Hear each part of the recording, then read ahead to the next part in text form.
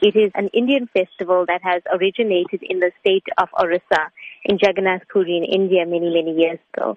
It's a pastime of Lord Krishna where his devotees pull him back on the chariot to Mathura, and also at that time bringing him back into their heart. All over the world, actually, the Taliesha festival or the Festival of Chariots takes place annually at so many ISKCON centers around the world. And we just find that people are more receptive to joining in the celebration and the festivities. What can members of the public expect at the Festival of Chariots? We have a wealth of activities planned, and, the organizers, we've been at it for many, many months now. There's something for the children. We've got a Blue Mountain themed village for children, which will host spiritual activities.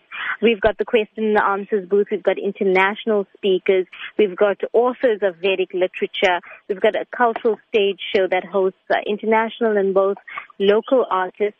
One of the highlights on the cultural program is 2 drama performances, and that's produced by Canadian-born Swami, Bhakti Marg Swami, who arrives in Durban just before the festival. And we've got one world premiere that's happening on our stages this year. We've got a lifestyle tent. We've got body art. We've got Vedic cuisine. There's so much happening at the festival. Is there an entry fee involved? No, there's no entry fee. It's a free festival, and to all the visitors of the festival, there will be free vegetarian meals provided on all 4 days of the festival. What is the duration of the festival? It is 4 days over the Easter weekend. It starts on Friday at 10:30 a.m. with the traditional chariot parade that kicks off outside the Tropicana Hotel on the Marine Parade.